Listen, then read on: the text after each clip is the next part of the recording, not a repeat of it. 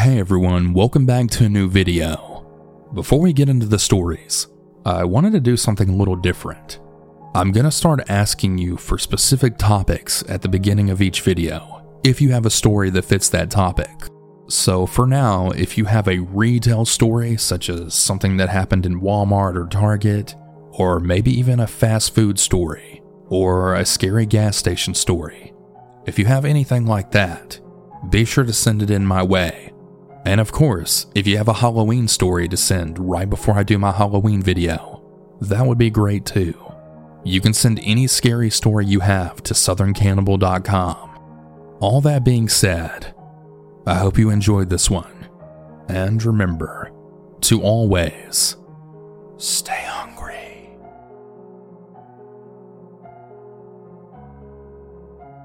Okay, so to start off, I'd like to say that I live in the South, so it's totally normal to have a pocket knife or even pistols on your hip when in public.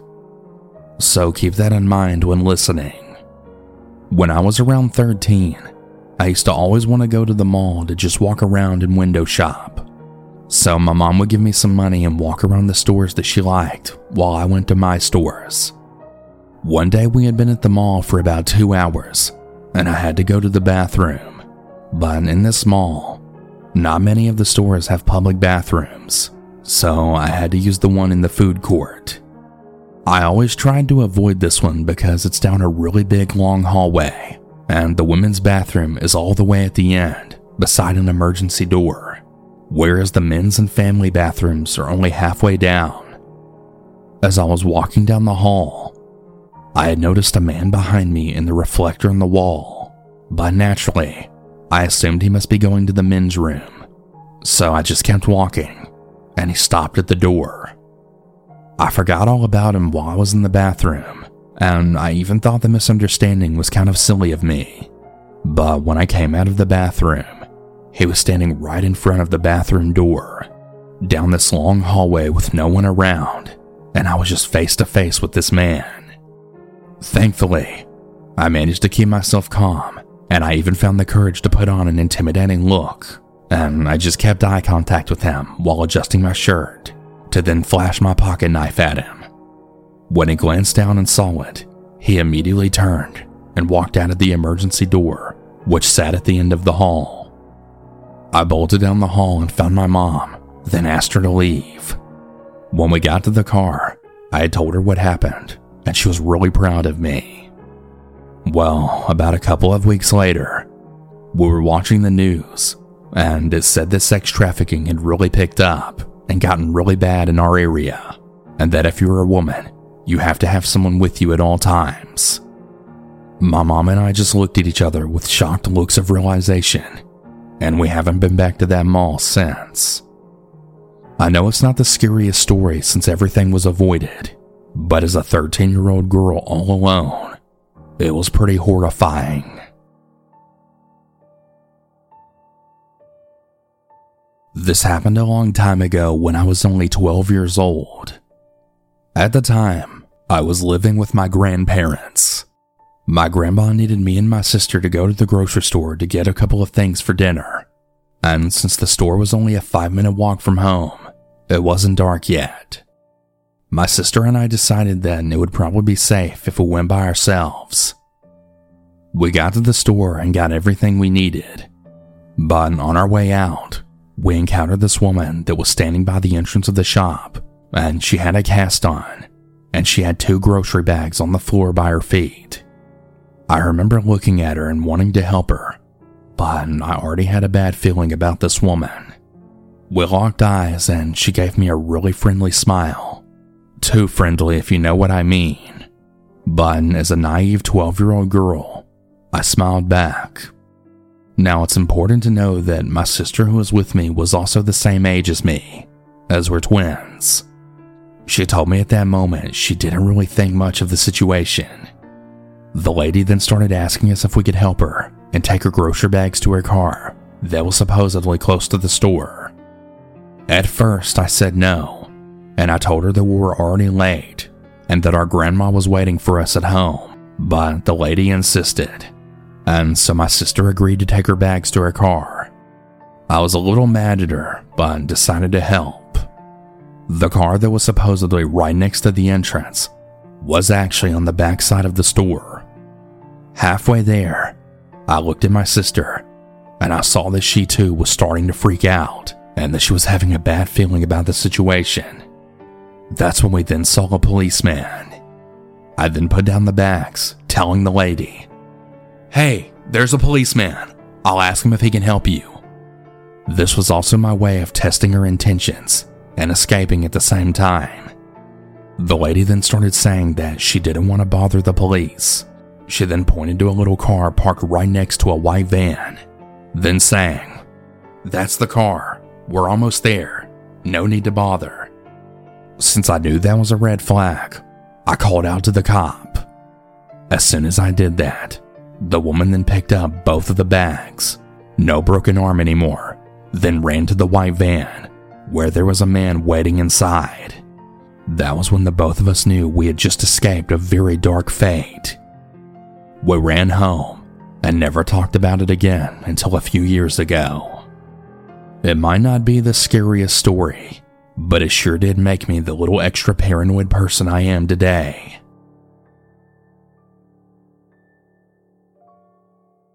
I grew up sheltered and protected from the real dangers of the real world. I grew up naive and always seeing the good in people. This event truly awakened me of the dangers of being a young woman on her own in public. At the time, I was 19 years old. I had finally moved out and got my first apartment with my now wife. I grew up in a seemingly safe suburb and neighborhood, low crime rate. Nothing bad could happen, right? Or so I thought. One night, I had went to Ultra alone to get some makeup. It was early winter and around 8 p.m., so it was getting dark out. I went inside and got what I wanted and proceeded to attempt to get in my car. Across from me, I noticed a man trying to flag me down. I quickly got in my car as then 5 more guys came out. I locked my doors as fast as I could. One of them came and tried knocking on my window, trying to talk to me in Spanish, as well as signaling me with his hands to open the window. I froze up and kinda just sat there for a second and didn't respond. As soon as he realized I wasn't going to open the window or get out of the car, all of the guys got back into the car. I put my car in reverse and then peeled the hell out of there as fast as I could. I regrettably didn't call the cops because I was really shaken up and I didn't really know what to do. Later that month, I saw reports of attempted kidnappings in that same shopping area.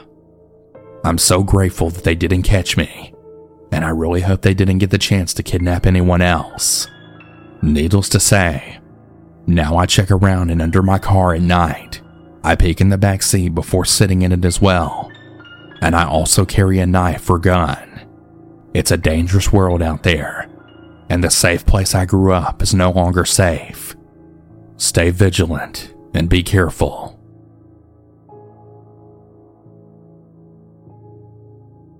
This is one of those childhood stories that, at the time, I didn't realize how truly scary it was. Or I guess I should say how scary it could have been. That is, if life's bizarre chain of events didn't happen the way they did. To be honest, I forgot all about this story's events until recently. It's hitting me now how quickly your own mind buries certain events in order to protect you from the horror of it all. You wish you could forget it, but it comes crawling back one way or another. The story happened when I was about 8 years old. I'm now 24. Every year when I was younger, my parents would take me to Callaway Park. It's an amusement park in a city in Canada. It doesn't have a theme or anything, just colorful rides, entertainment, junk food, shops, and games. It was always a fun time for me when I was younger. Sometimes I brought a friend with me, but this time it was just me and my mom and dad. We got to the park right when it opened that morning. We had made our way to the big green roller coaster. At the time, it was the newest and biggest ride in the park. My dad rode with me on most of the rides because my mother had severe motion sickness. That year, I remembered I was tall enough to ride the coaster all by myself, and I had pointed it out to my dad in excitement. We had rode the coaster together quite a few times that morning because that ride always got busy in the afternoon. Around 1 p.m., we ate at the Callaway Cafe for lunch. I gobbled my Kraft dinner fast because all I wanted to do was get back out and go on more rides. So the 20 minutes it would take my parents to eat felt like an eternity to my kid self. As I was impatiently waiting, I could hear the roaring of the roller coaster. The line I could see from our table was long, but for some reason, I just wanted to go on it one more time. I asked my parents if we could go. My dad said sure. He just wanted to wait a bit because he just ate. I have no idea why, but for some reason, I had started begging for them to let me go by myself. They initially said no, and for good reason. For some context, the queue for the line is a set of stairs that leads up to the zigzag part of the queue. Then when you get off the coaster, you have to go down another flight of stairs on the opposite of the ride. Then you have to walk a path of trees and other rides before you get out into the clearing again. So in other words, I would be out of their sight for a long while. But again, for whatever reason, I kept begging and begging to go by myself. As I kept begging and trying to convince them to let me go, we walked outside to a bench close to the entrance of the roller coaster queue. I could tell they were getting annoyed, but they sat down on the bench so that they could be eye level with me. My parents said I could go, but I had to come right back here, where they were sitting directly after my ride was done. They reiterated it to me over and over. My kid self got so excited to go on a big ride all by myself. Okay, yeah, I know, Mom. Can I go? Please, please? I said while jumping up and down. My dad shook his head, with both him and my mom saying, "Have fun." I quickly ran off giggling, waving back to them as I ran to the line. I'd heard my dad shout something back at me, but I didn't hear. I just stuck my hand up in the air without turning around. I felt so happy. The kind of happiness that only an innocent kid feels. As I waited in the line, I watched the coaster glide loudly up and down the track. Just excited to feel like I had a bit of freedom. Quickly, however, I got bored, as obviously back then nobody was on their phones or had iPads. I started looking at the people around me. I remember in front of me were two girls, who I'm guessing were teenagers. Then behind me was an adult man. He looked like he was with his family, because I saw two young boys and a woman behind me.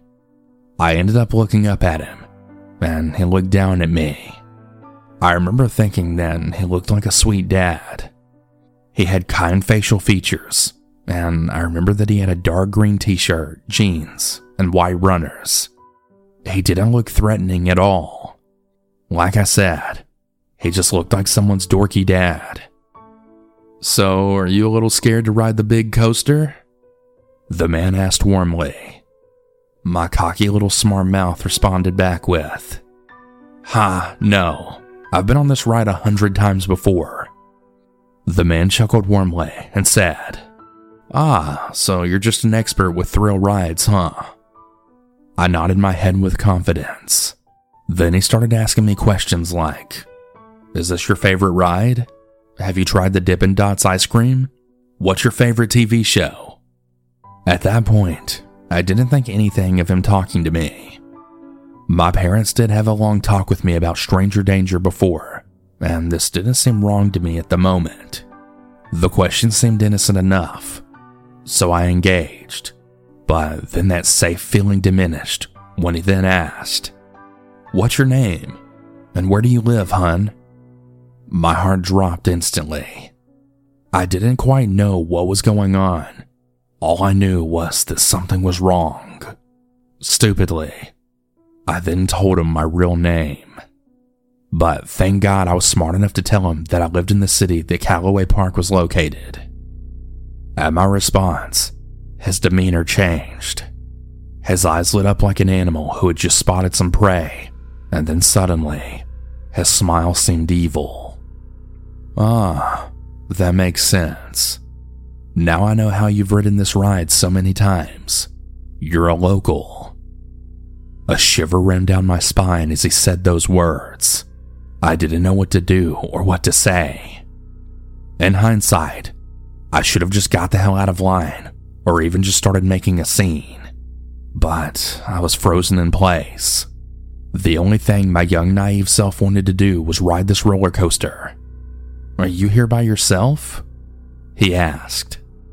I looked him in the eye and immediately said that my parents were waiting for me to get off the ride. At that, he then went on about his wife and daughters having a lunch at the cafe. I tried not to look at him. Then, he piped up and said, "Hey, I have a great idea after the ride. Why don't you come with me, and you can meet my daughters and our family, so we can walk around the park together, and then you'll have some friends to ride with. What do you say? Sounds like fun, right?" Out of pure panic, I sharply said, I have to go tell my parents first." Keeping his calm tone, he replied, "Then it's all settled. You stay with me after the ride, then we can go to your parents." He then tried putting his hand on my shoulder, but I moved away. By this point, we were the next few people to get onto the coaster. It then hit me that the kids and the lady that were behind him were not his family, and that the family he had talked to me about was a complete lie just to make me feel safe. I got so scared at that thought. In my head, I thought, okay, I just need to sit as far away from him as possible, and then after I need to run, and not look back. When the worker opened the door, I then booked it to the front of the coaster. I noticed he sat near the back. I didn't give it a second thought, and I took my seat at the front.